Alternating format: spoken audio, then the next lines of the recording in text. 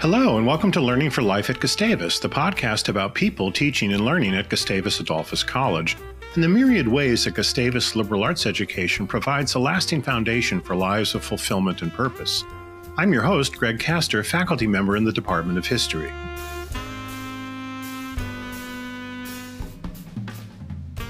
In 1854, the abolitionist leader William Lloyd Garrison publicly burned a copy of the U.S. Constitution, calling it a pro-slavery covenant with death and an agreement with hell. Garrison would be grateful for my guest today, historian Paul Finkelman. No one knows more about the pro-slavery history of the Constitution and pro-slavery jurisprudence that flowed from it. 3 summers ago, I had the pleasure and privilege of studying some of that history in a National Endowment for the Humanities Summer Institute on the topic in Washington, D.C., which Professor Finkelman co-directed with humanities educator Paul Benson. A distinguished legal historian and currently president of Gratz College outside Philadelphia, Paul has authored and edited a staggering number of books, articles, and essays in legal history, especially concerning slavery and the law. His most recent book, Supreme Injustice, Slavery in the Nation's Highest Court, was published by Harvard University Press in 2018. He's been cited 5 times by the U.S. Supreme Court, most recently in a 2019 majority opinion by Justice Ruth Bader Ginsburg. In addition to his vast and influential scholarship, as well as his frequent speaking engagements, Paul has held numerous distinguished teaching appointments at such institutions as the Albany Law School, the University of Tulsa College of Law, Duke University, and the University of Saskatchewan College of Law, to name just some. He's also been awarded numerous fellowships, for example, from the National Endowment for the Humanities, the American Philosophical Society, the Library of Congress, Yale and Harvard Universities, and the American Council of Learned Societies. I'm proud to say that he has also been to Gustavus twice as a distinguished guest lecturer in 2019, sponsored by the Hanson Peterson Chair of Liberal Studies, and as a guest professor in 2 of my courses this past March. And I'm delighted we have this opportunity to converse yet again. Paul, welcome to the podcast, which we will count as your 3rd Gustavus visit. Well, it's a pleasure to be there. I'm sorry that we can't enjoy the greater Twin Cities in person, but this will have to do. I agree. It would be fun. And, we were just chatting before we started recording. The last time you were at Gustavus was literally the day before our respective institutions shut down due to the pandemic. But yeah, at least we can do this remotely. So thanks so much. Let's begin. We're both historians, so we are interested in people's history, of course, histories. How did you become a historian? When did you know that is what you wanted to do, wanted to be? That's a complicated question. I went to school in the I entered college in the late 60s at a time when there was great ferment at universities about civil rights, about the Vietnam War, about the beginnings of the environmental movement. I was interested in social protest since I was involved in many marches and demonstrations. I inhaled my share of tear gas. And at the same time, I became interested in why do some social movements work and others don't work. And so I studied past social change as an undergraduate. And I looked at, Socialist Party and the Communist Party and various other similar events. And I thought that in many respects, they were both not about America. That is, I think the Communist Party was singularly un-American, not in the way the House Committee on Un-American Activities thought about it. That is, but simply that it never understood what America was all about. I felt that struggles of labor unions were important for American history, but they were always about what the workers wanted for themselves. And then I began to study the anti-slavery movement. And what struck me about anti-slavery is that it was, for the most part, a movement populated by people who had never been slaves, who were for the most part white, and they were concerned about slavery because it was morally unjust. They were concerned about an institution that was a cancer on American society. And it struck me that abolitionists were people who were worth knowing more about. So I began to study abolitionists, and that led me to the study of slavery. And I concluded, while I was in college, that slavery was really at the center of American life. It had been not merely an institution that died out in 1865, but lives on in segregation, lives on in racial attitudes, and lives on in our Constitution. So that led me ultimately to go to graduate school to become a historian. I wrote a dissertation on slavery and the law, and I have since written a lot and lectured a lot and thought a lot about the problem of slavery in American culture. I've written about many other things as well because, history is, as some people have put it, a seamless web. You go from one event, one subject, one problem to another, and the more you study, the more you realize how little you know. So Right. I've written about race discrimination against Asian Americans. I've written about discrimination against American Jews. I've written about the civil rights movement. And I continue to be interested in what makes America what it is. That is the ultimate great contradiction between a society which says we hold truths to be self-evident, that we're all created equal, and a society which countenanced segregation, discrimination long after slavery was over. And so that's been my trajectory. And on the side, I've done other things. I've written on baseball and law, for example, because although I'm trained as a historian, I ended up teaching in law schools for a variety of reasons. And so I'm interested in how law affects society. I think things like slavery and race are the ultimate tests of who we are as a people. I agree. And to back up just a little bit, you did your PhD at the University of Chicago, where, if I'm remembering correctly, you worked with the legendary historian John Hope Franklin. Is that right? I did. I worked with John Hope Franklin, who is I would say, the most prominent African-American scholar of the last half of the 20th century, and whose book, From Slavery to Freedom, which is still in print after its first being published in 1947, really set the stage for the study of African American history. And I also worked with Stanley Katz, who was a historian teaching in the law school and is one of the great legal historians in the United States, and is now at Princeton, went on to be at the Woodrow History Department in the Woodrow Wilson School of Princeton. So I had the advantage of having two incredibly important and mentors who were really in quite different fields. But Chicago is a place where you work with lots of other people as well. So I took courses in geography. I worked with political scientists. I took courses with them. And I took a lot of classes in the law school. And when did you start to focus on the Constitution itself in its pro-slavery dimensions? Well, my dissertation was a study of what happened when Southerners brought their slaves into northern states. Now, I don't want to get too involved in technical law, but basically the issue would be this. If slavery is created by the local law of a local state, does the person remain a slave if you bring the person to a place where slavery no longer exists? or does the slave become free?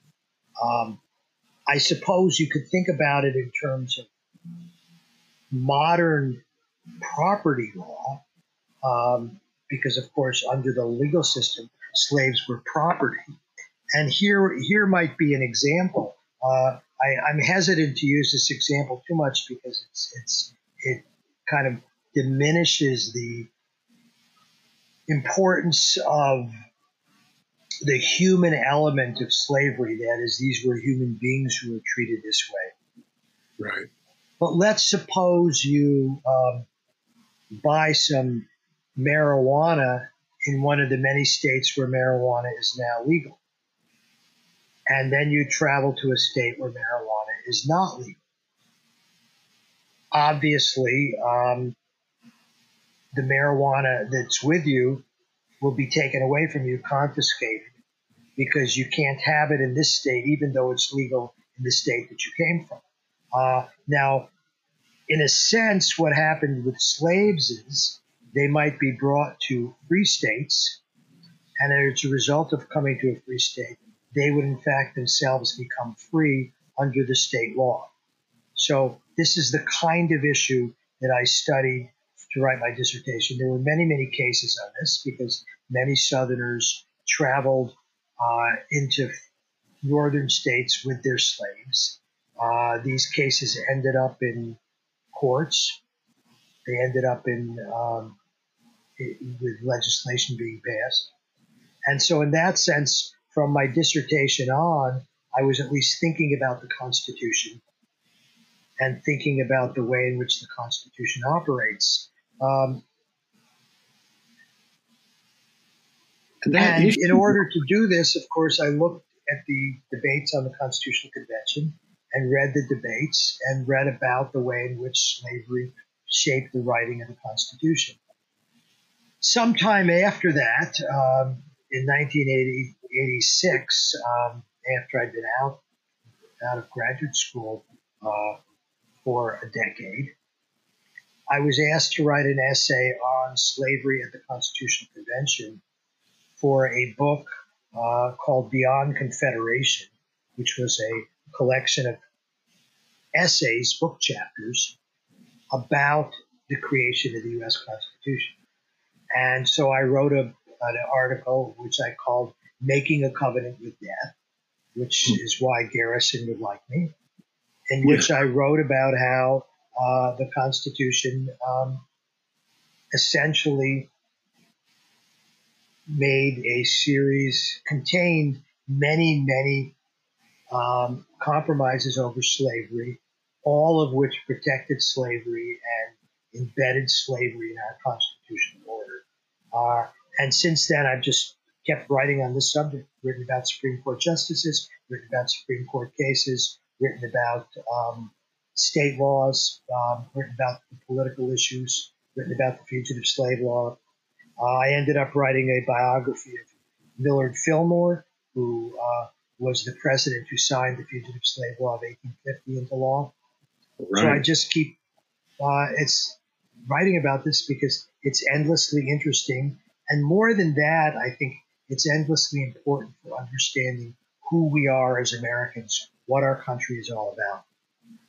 I want to come back to that latter point in a bit, why it's important. But first, let's stipulate that the issue you were studying in graduate school is really the one that nagged at and ultimately tore apart the Union. If enslaved people come into a free state, are they still slaves? But also that the Constitution itself our Constitution is peculiar, right? It never mentions the word slave or slavery or enslavement, those words.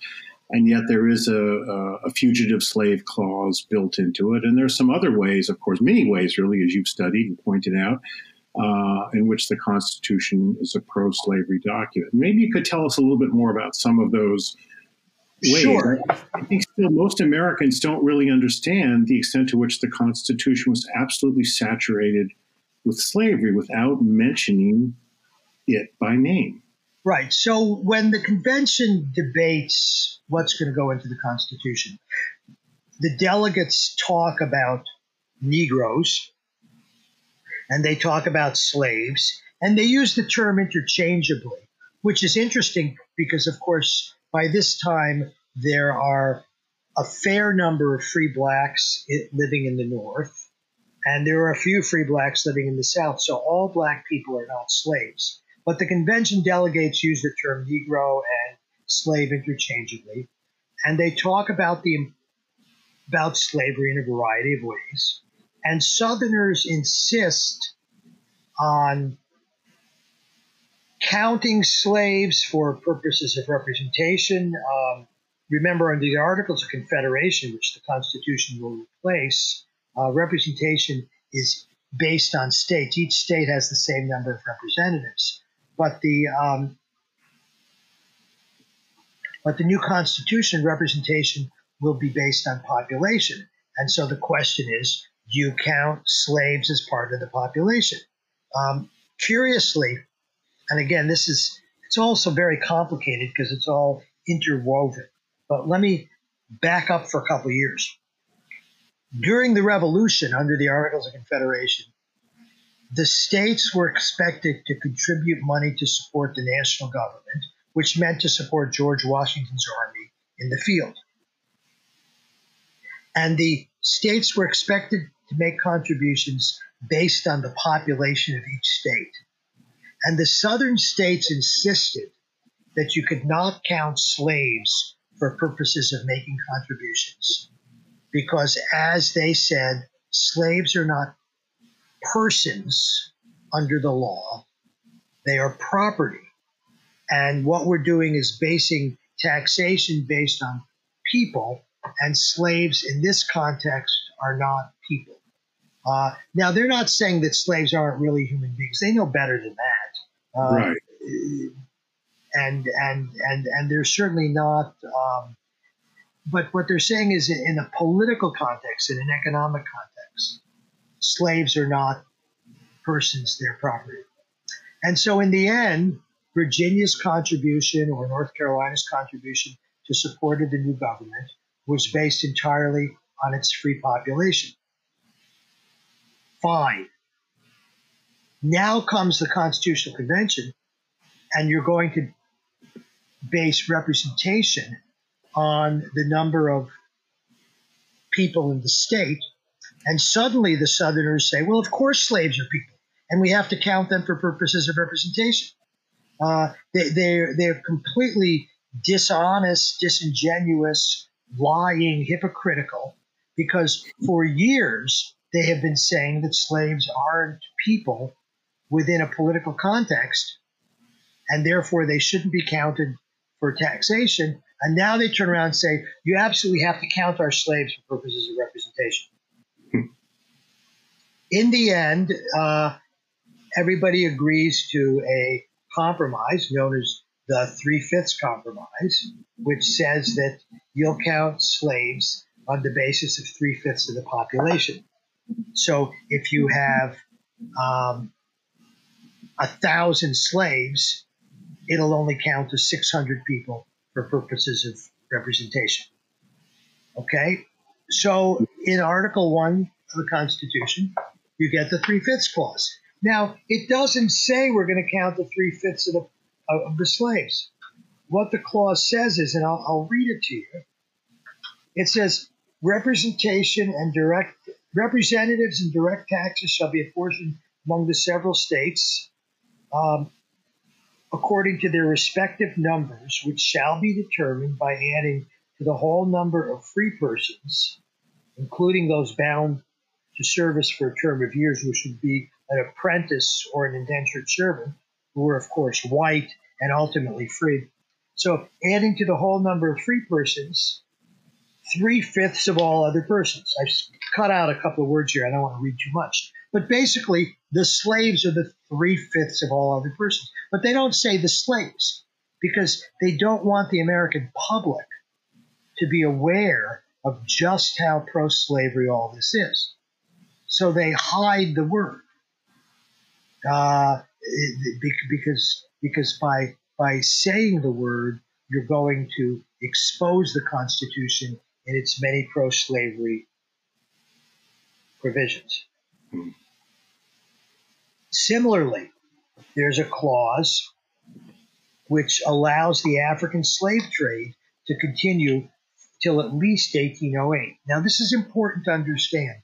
The new Constitution gives Congress the power to regulate international trade. Under this power, Congress could end the African slave trade because it's international trade. Everybody understands that. But the delegates from South Carolina, Georgia, and North Carolina say, look, we have to be able to import more slaves. And we know that the Congress might vote to ban the African slave trade. So we insist that there be a protection against that. And so how do they do it? With the following clause: the migration or importation of such persons as any of the states now existing shall think proper to admit shall not be prohibited by the Congress prior to the year 1808. They don't say the slave trade can't be prohibited. They call it the migration or importation of such persons. Again, trying to hide what they're doing. Fugitive slave clause says the same thing. Persons owing service or labor will be returned to their owners. And nor does that slave trade clause say anything about an internal slave trade, right? I mean, nothing there. Well, the internal slave trade is not there because nobody expects Congress to regulate the internal slave trade. Right. We're talking about the external slave trade, the importation from other countries. What about the Electoral College, which I was taught long ago was really about stemming a populist, impulse, a democratic small d impulse? But you've argued that, in fact, that's not really the case. That really we can't understand the Electoral College, which we still have, of course, and which has decided elections, including the presidential elections in 2016. We can't understand that apart from its pro-slavery functions or implications. Could you say a little bit about that? Sure. So when they're deciding how they're going to choose the president, James Madison says in the debates that the most appropriate thing would be for the people to elect the president. And then he says, but we can't do this because our Negroes, that is our slaves, would have no influence in the election of the president because obviously the slaves don't vote. Remember, you're counting slaves for representation. You're not saying that slaves can vote. Okay? Right. So, so Madison and a couple of the other delegates come up with this clever idea that we will have presidential electors, which will essentially represent the states. And the presidential electors will be allocated by the number of representatives that each state has in Congress, plus their 2 senators. And in doing this, of course, the presidential electors are going to be based in part on the 3/5 clause. So, yes, the southern states get extra presidential electors because of counting slaves for purposes of representation. And that makes a difference. And that gets Thomas Jefferson elected president. Right. Without the Electoral College, Adams would have been reelected. Yeah, that's exactly where I was going to head. The election of 1800. What did the Federalists call him the Negro president or something, referring not only to the So one person wrote a book about Jefferson, and they called him the Negro president because he was effectively elected by votes from electoral votes created by counting slaves. Yeah. Well, we still have that Electoral College. That's another. We do, and it comes back to haunt us in every election. And we've had a number of elections, not just 2016, in which the person who won the most votes did not get elected president. Yeah, and it's a direct legacy of slavery. It's a direct legacy of slavery. And nobody wants to talk about this. Right. Because if you talk about this, then the Electoral College is an embarrassment. Yes. Right. And then it presumably goes away, or could be made to go away more easily. Yeah. The now what about this argument? I'm thinking of Gary Nash's book on blacks and the Revolution, but the others have made it too. That look, the founders, the so-called founders of the Constitutional Convention of Philadelphia, they really had no choice. Those who didn't want to compromise, or maybe would rather not have compromised with Southern delegates, really had no choice. I mean, South Carolina is going to walk out of the convention, right? Georgia is there. I mean, how? Maybe it was theoretically possible to avoid a compromise with slavery in the Constitution, but was it realistic? What is your sense of that? Well, I think that there are a couple of answers to that. One is compromises are about a give and take. So late in the Constitutional Convention, when the delegates from the Deep South asked for what becomes the Fugitive Slave Clause, which says, no person held to service or labor in one state under the laws thereof, escaping into another, shall in consequence of any law or regulation therein be discharged from such service or labor, but shall be delivered up on claim of the party whom such service or labor may be due. Notice again, not using the word slave. Right. There's no compromise here. The northern states don't ask for a quid pro quo. There is nothing. The South doesn't give the free states anything.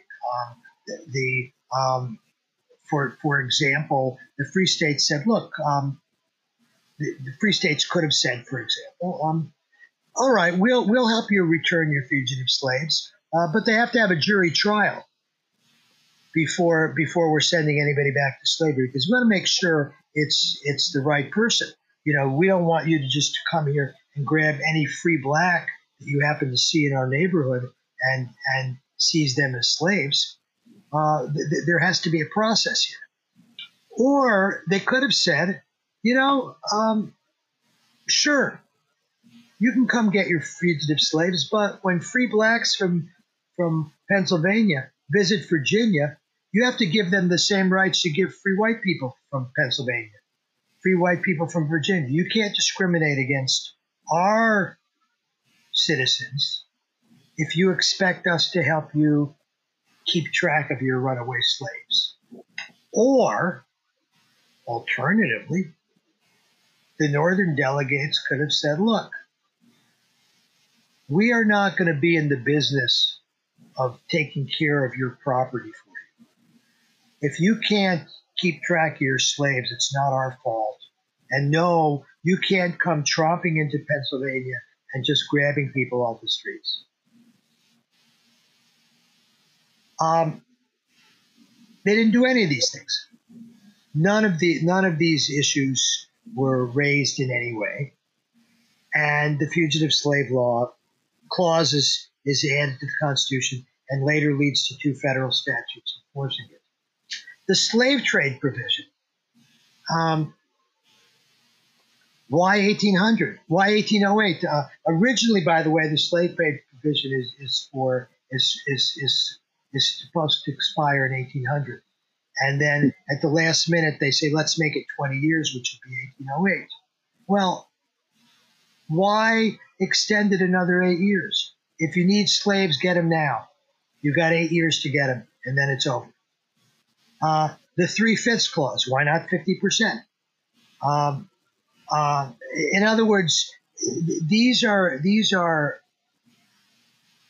discussions that could have taken place and didn't. But this is the other issue. If you're going to accept that, well, there was no choice but to make this covenant with death, this agreement in hell, then let's at least acknowledge it. Let's put it out there. Let's talk about it. Let's be honest about it. Let's say what we're doing and not try to hide it from the American people. Or what if you call South Carolina's bluff? What if you say to South Carolina, we're not banning the African slave trade in the Constitution. There's nothing here that says the African slave trade has to end. We're simply not going to give it special protection. There is no other import-export business that gets a special clause in the Constitution. You don't get any special privileges. If you want to import slaves, you can import them, and if Congress wants to ban it, then it will be banned. And if South Carolina says, well, we're not going to join the new Constitution, so what? So be it. So be it. So let's suppose, and think about this for a minute. Let's suppose that Georgia and South Carolina don't ratify the Constitution. And so you have a country of 11 states. South Carolina and Georgia are there in the Deep South. Spanish Florida is right next door. There are very strong Native American nations in western Georgia and in parts of South Carolina. There's the Spanish in Florida. There's the British in the Caribbean. If the British decide to reinvade Charleston and take it back, the U.S. isn't going to run in and protect them. Let them go it alone. See how long they last. One of the clauses that I didn't mention, there are two places in the Constitution where the national government promises to suppress insurrections. Well, what do you think an insurrection is if you're a slave owner? Right, it's a slave rebellion, slave revolt. All right, so so don't sign the Constitution, and when your slaves revolt, don't expect the U.S. Army or the militia from the next state over to come by and protect you, because we won't. You don't want to be in? Fine, you're not in.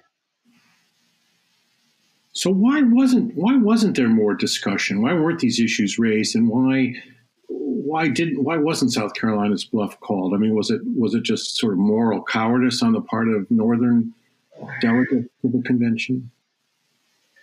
Part of it is, I think, moral cowardice. I think part of it is a lack of moral compass. That is to say, the Northern delegates simply don't think that this is worth the effort. Mm-hmm.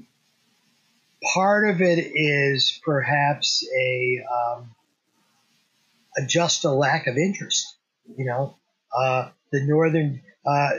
During the debate over the Commerce Clause, which is very important to Northern states because they want Congress to regulate interstate commerce. All of the Southern states, except South Carolina, vote no on the Commerce Clause. Now, the Commerce Clause would have passed the convention without the 5 Deep South states supporting it. But South Carolina supports it. And South Carolina says, we're supporting it because you supported our interests yesterday, which was by passing the slave trade clause. So here's the story. They're basically saying we're willing to sell out African people to get our economic interests taken care of. We should at least understand that that's the cost of union. And maybe it was a cost too high to pay. During the ratification debates over whether or not to have the Constitution ratified, three anti-federalists in Massachusetts complained that under this Constitution, they would be forced to protect slavery in the South, that they would have to go to war to suppress slave rebellions. Now, it turned out they don't end up having to go to war to suppress slave rebellions. They have to go to war to suppress a rebellion of slave owners. But clearly, these people understand that the cost of this Constitution is very high. That answers a question I had. So there were at least some, maybe just a few voices of dissent, if you will. I mean, people who spoke up at the convention. There are people who speak up at the convention, and there are also people who speak up during the debates over ratification in the states. Yes, absolutely. But they lose. Right. And by the way, when the Southern delegates come back to from the convention, they all say, we have a really great deal. This is really terrific. You should support this Constitution because it's going to protect slavery. They understand. Yeah. Patrick Henry, who hates the Constitution, right? He'll make any argument he can think of to prevent Virginia from ratifying the Constitution, and he says, under this Constitution, they're going to come and take your slaves from you. And Edmund Randolph, who'd been at the convention and refused to sign the Constitution, but later supports it, Edmund Randolph says, show me the clause in the Constitution where it threatens slavery. And James Madison says, look at the Fugitive Slave Clause. We have a right to recover our runaway slaves, which is not a right we currently have under the Articles of Confederation. So they get it that they've got a very good deal. Yeah.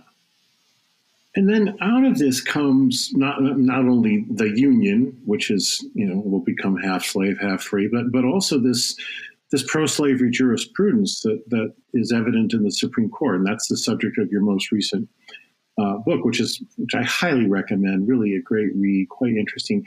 And you reveal a fair amount in that book about Justice Marshall, who's held up as this paragon of justice, and his particular pro-slavery jurisprudence, but also his buying and selling of slaves. Could you talk a little bit about that?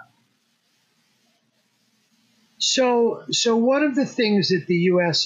has done is to hide our past, to live in a kind of a denial about the relationship of slavery to the creation of the United States. Some years ago, when I was a young college professor, I went to Monticello, the home of Thomas Jefferson, and I was taking the tour of Monticello, and I asked the guide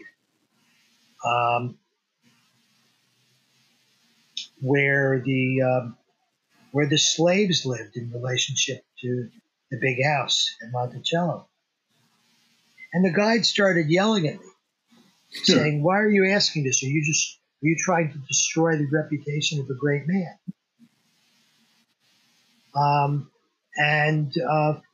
I didn't ask him about Jefferson's relationship with his own slave, Sally Hemings. I didn't ask him about Jefferson owning his own relatives. I simply asked the question, where did the slaves live in relationship to this house? And I think just to pick up on what you're saying, I think at that point they weren't even using the word slaves. They're using the word servants or something like that. Well, they would have preferred if I used the word servant. Absolutely, they would have much preferred the word servant, because we don't want to talk about Thomas Jefferson and slavery. Now, for almost 2 centuries, Thomas Jefferson and the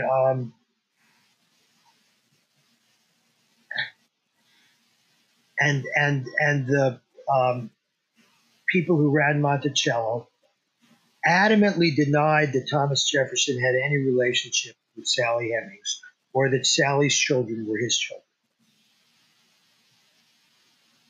They did this in the face of overwhelming evidence to the contrary.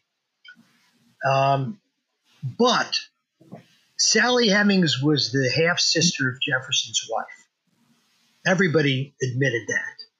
That is, a man named John Wales had a family with Mrs. Wales, and he also had a family with Betty Hemings, his slave. And Sally Hemings was John Wales's daughter, and Thomas Jefferson's wife, Martha Wales, was also John Wales's daughter. So Sally Hemings was the half-sister-in-law of Thomas Jefferson. She was his late wife's half-sister.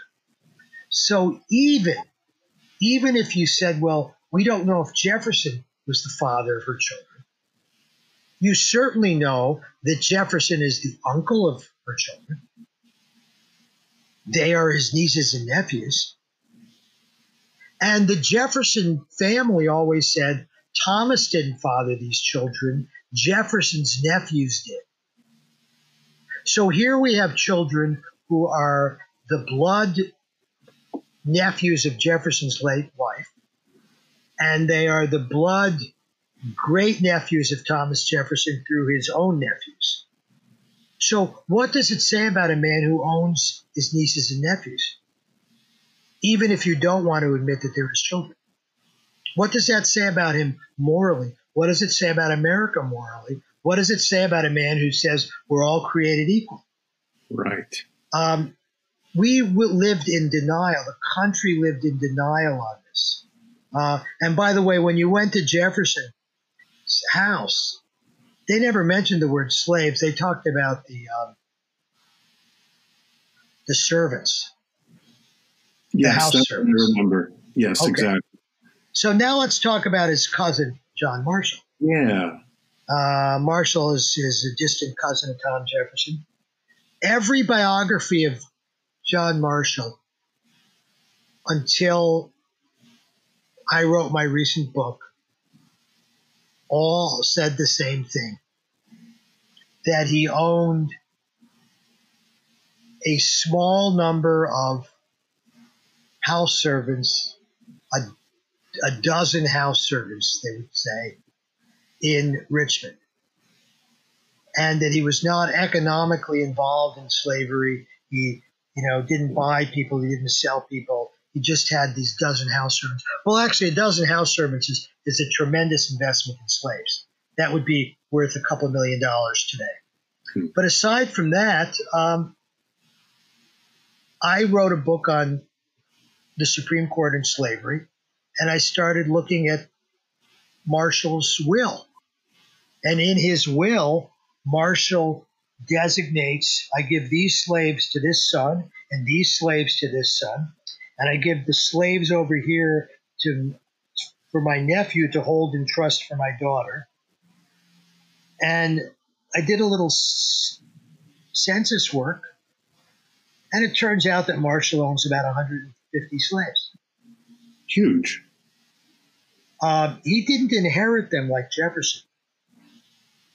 He was given one slave as a wedding present from his father, and he later got a few more slaves when his father moved to West Virginia and moved to Kentucky, and didn't want to take all the slaves with him. But otherwise, Marshall bought these slaves. His own record books show him buying one slave after another, constantly buying slaves. And what's fascinating is the person who edited the John Marshall papers never seemed to notice that Marshall was buying all these slaves, because when he wrote a biography of Marshall, he didn't notice that Marshall had all these slaves. Again, part of the denial. It's the denial. Go ahead. When I was writing my book, I was talking to one scholar about what I had found. And the scholar said, "Are you just trying to destroy the reputation of a great man?"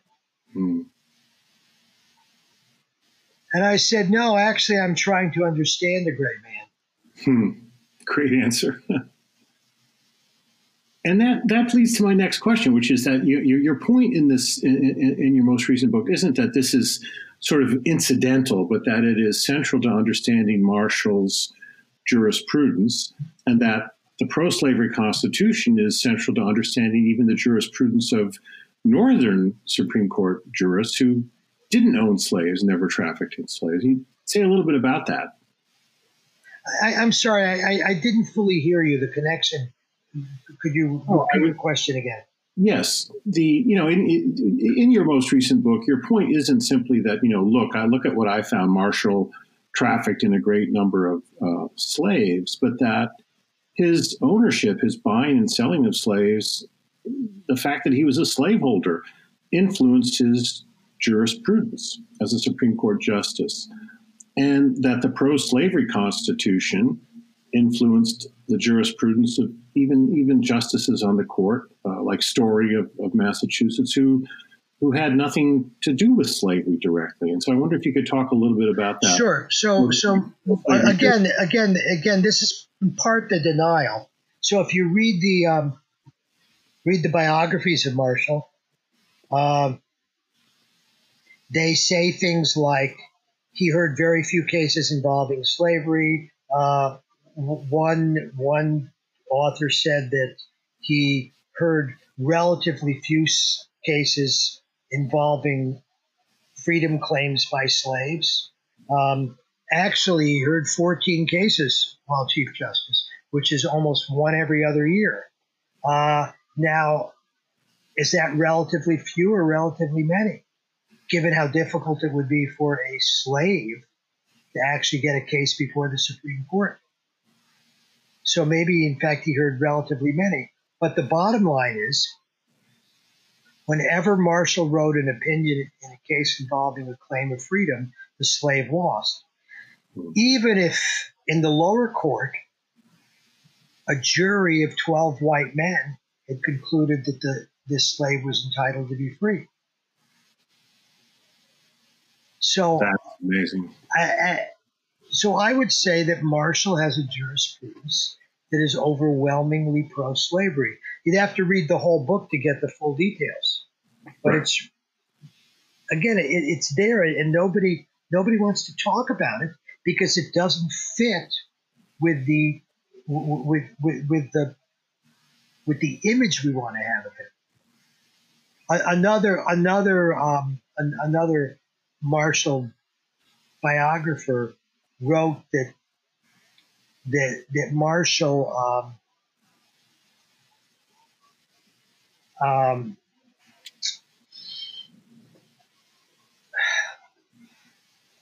that Marshall decided the cases he decided because he didn't want to disturb federalism.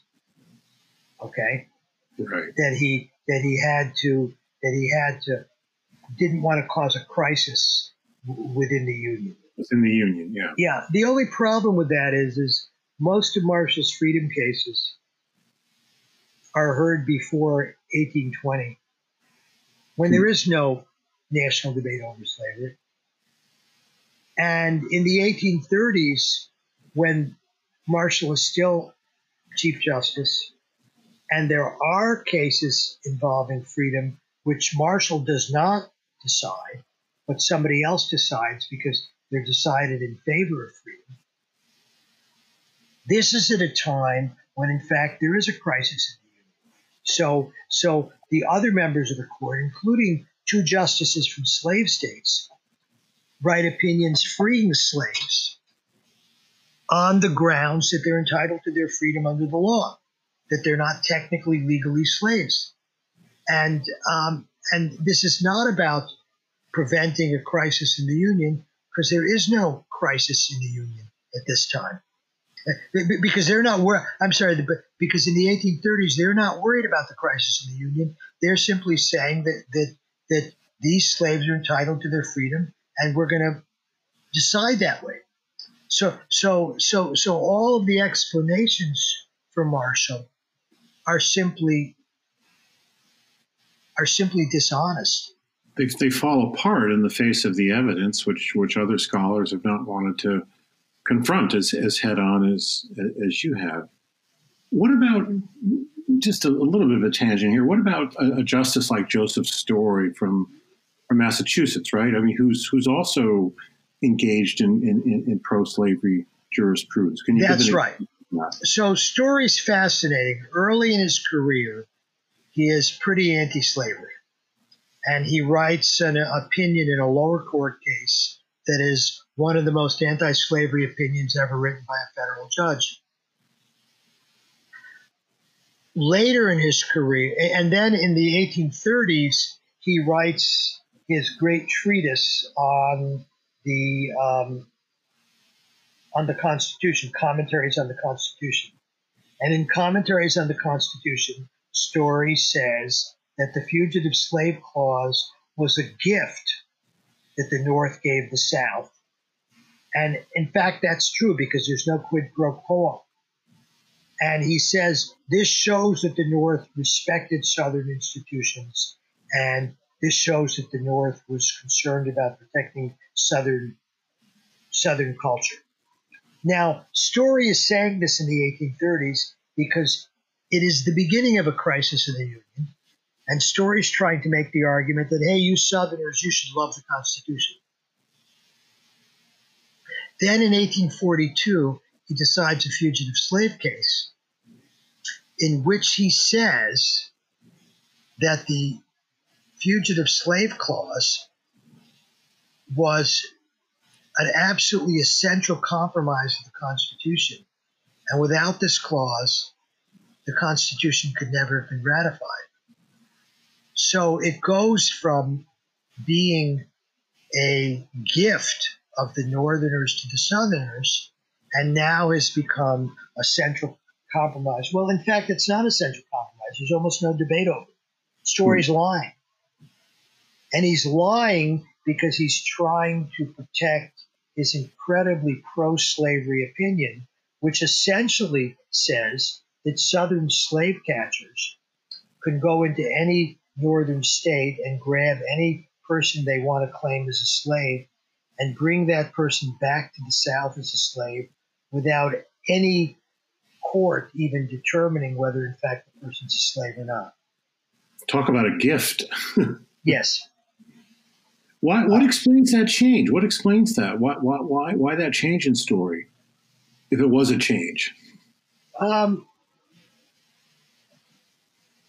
think it's two things. One is that Story is worried about the Union, and he feels that the only way to protect the Union is to give the South everything it wants, which means he's lost his moral compass.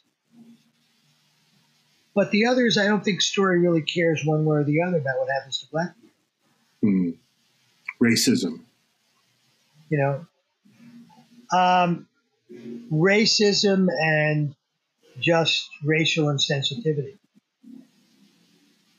It's a terrific book, which I urge everyone to read, accessible, even if you're not a legal historian. And the cases are I mean, the individual Story. Who else do you do? You do Story, Marshall, and Tawney, who wrote the Dred Scott decision. Dred Scott, right? Just terrific. We've been talking. Yeah, my pleasure. I loved reading it.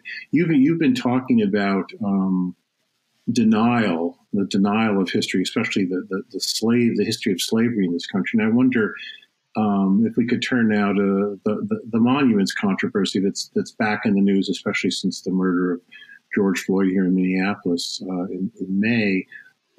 Thoughts about that as a historian? I mean, should all monuments of Jefferson to Jefferson come down, for example? Or I'm also thinking of the one to Lincoln in D.C. with the kneeling slave, which some want to take down. Well, should we care so much about what comes down, or care more about what goes up? Or go ahead. Well, I think the monuments are complicated. One thing to think about is we build monuments to honor people and to memorialize events. And in the history of most societies, monuments go up and monuments come down. The Nazis built lots of monuments to Nazis. They're all gone, right?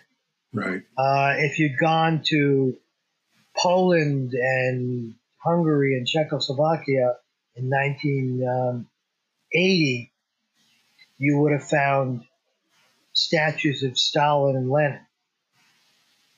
They're all gone. Leningrad is no longer called Leningrad, remember? Right. It used to be called St. Petersburg, and then it became Leningrad, and now it's back to St. Petersburg.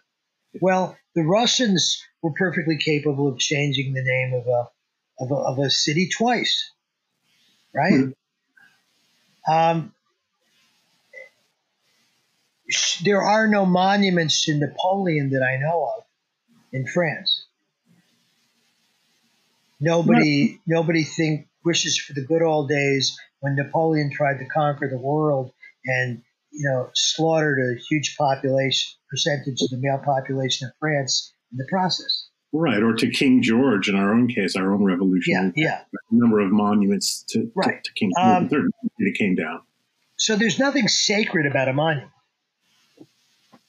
Monuments memorialize. We change the name of streets all the time. We change the name of towns.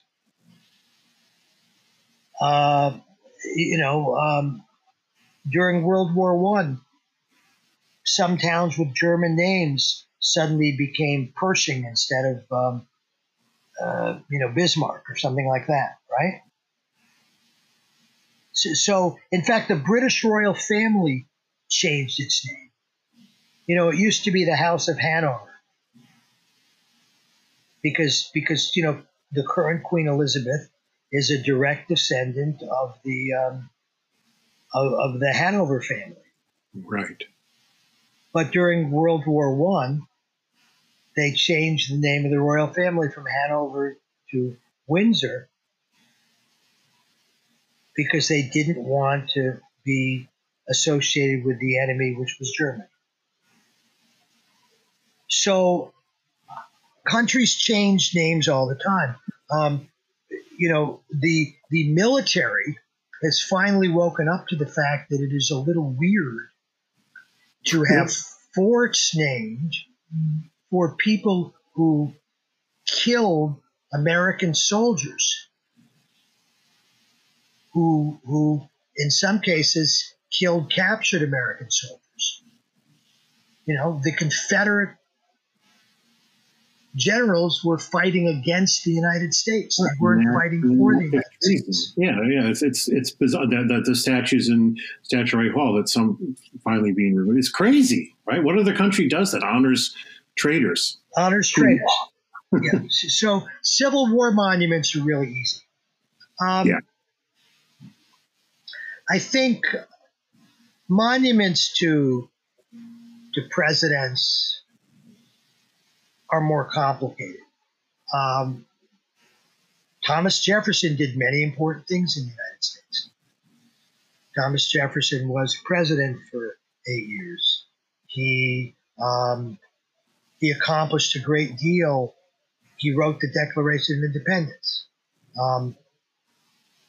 One can make strong arguments for honoring Thomas Jefferson in many ways. At the same time, he did everything in his power to preserve and protect slavery. He was the owner of slaves and the protector of slavery, and he supported slavery. He helped spread slavery across the continent. And so he's a very complicated individual. I'm not sure I'd tear the Jefferson Memorial down, but I might redo the inside to say, we memorialize this piece of Jefferson and we condemn this piece. Because monuments can also be teaching moments. Yes, exactly. So that the issue isn't to keep them up or tear them down, but we could even revive. The issue, no, I think for some it is. I have no problem for some it is, but I mean with tearing down monuments to Jefferson Davis, right, who was a traitor and by any definition of the term. Right. Yeah, it's I think what you're suggesting is there's not one sort of blanket rule, or we need to think about to whom the monument is, when it went up, but it's possible to have a monument that is offensive in some ways, but also stays and gets revised or added to, as you just suggested with respect to Jefferson, the Jefferson Monument, Jefferson Memorial.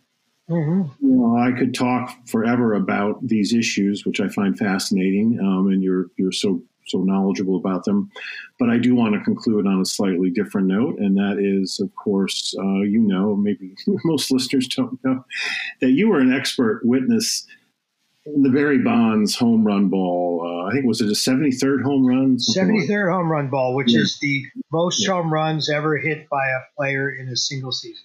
Right. And you wound up or found yourself as an expert witness because the ownership of that ball was contested. And I've just always found it fascinating how you approached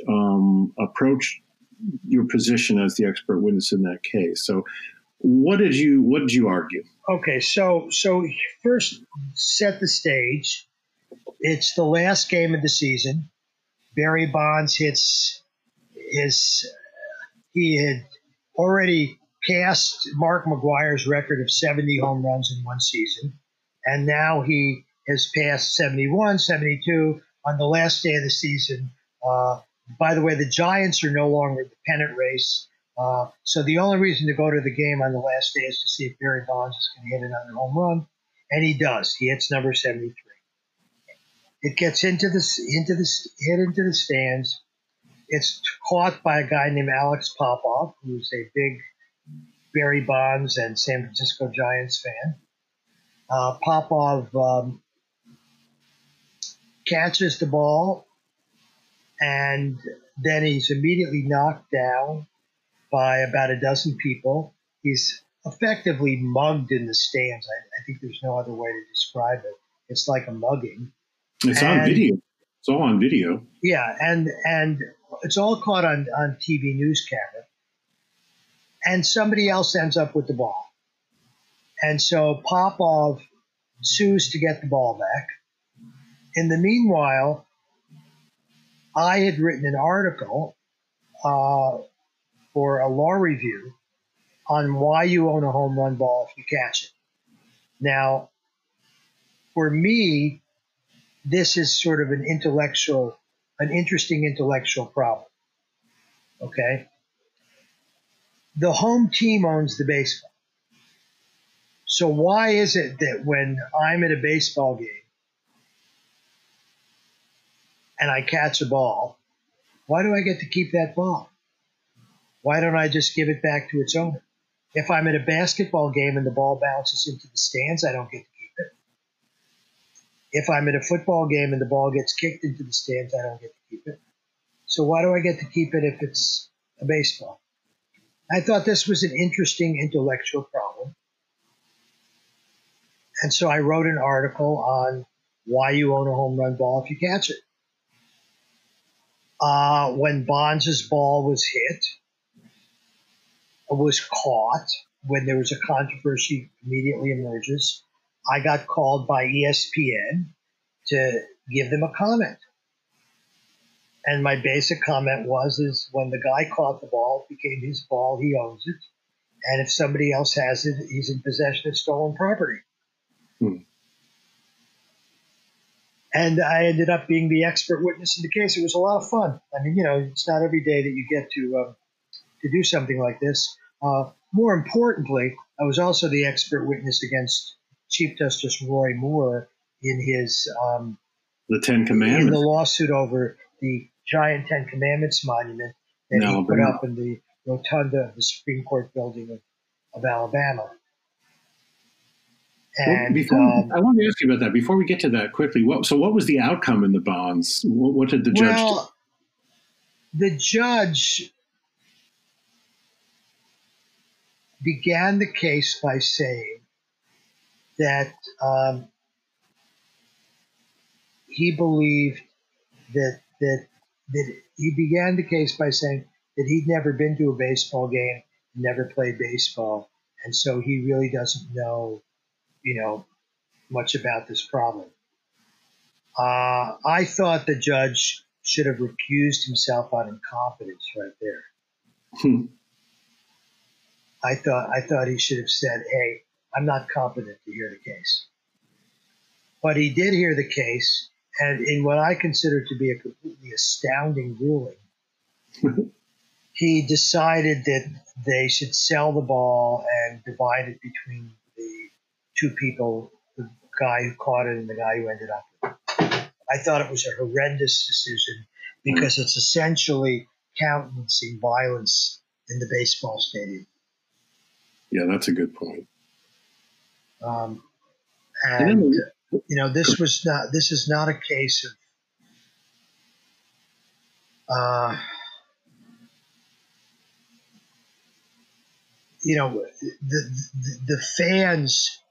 the fans shouldn't be fighting with each other, and the baseball stadiums should not be encouraging fans fighting with each other. Agree. And then in the Roy Moore case, which I did want to ask you about, tell us a little bit about that, your position in that case. Well, that's in some ways, a pretty simple case. The Constitution says that Congress can make no law respecting an establishment of religion. That clause applies to the states as well as to the Congress. It applies to all governments.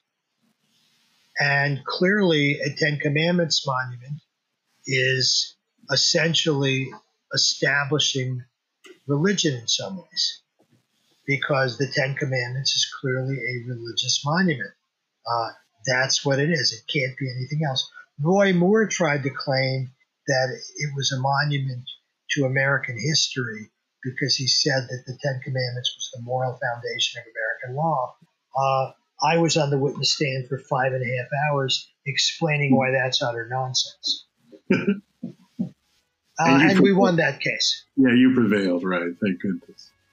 Well, this has been great. We could go on, I know, and we're going to do it again at some point. Hopefully you come back to campus. I know you will when things get back to normal. I really appreciate you taking the time to do this. Good luck with all your work as president at Gratz. We'll be in touch. Take good care. Thank you very much. Have a great day. Stay safe. Will do. Thanks, Paul. Bye-bye. Bye-bye. Learning for Life at Gustavus is produced by J.J. Aiken and Matthew Dobosensky of the Gustavus Office of Marketing, Gustavus graduate Will Clark, class of 20, who also provides technical expertise to the podcast, and me. The views expressed in this podcast are not necessarily those of Gustavus Adolphus College.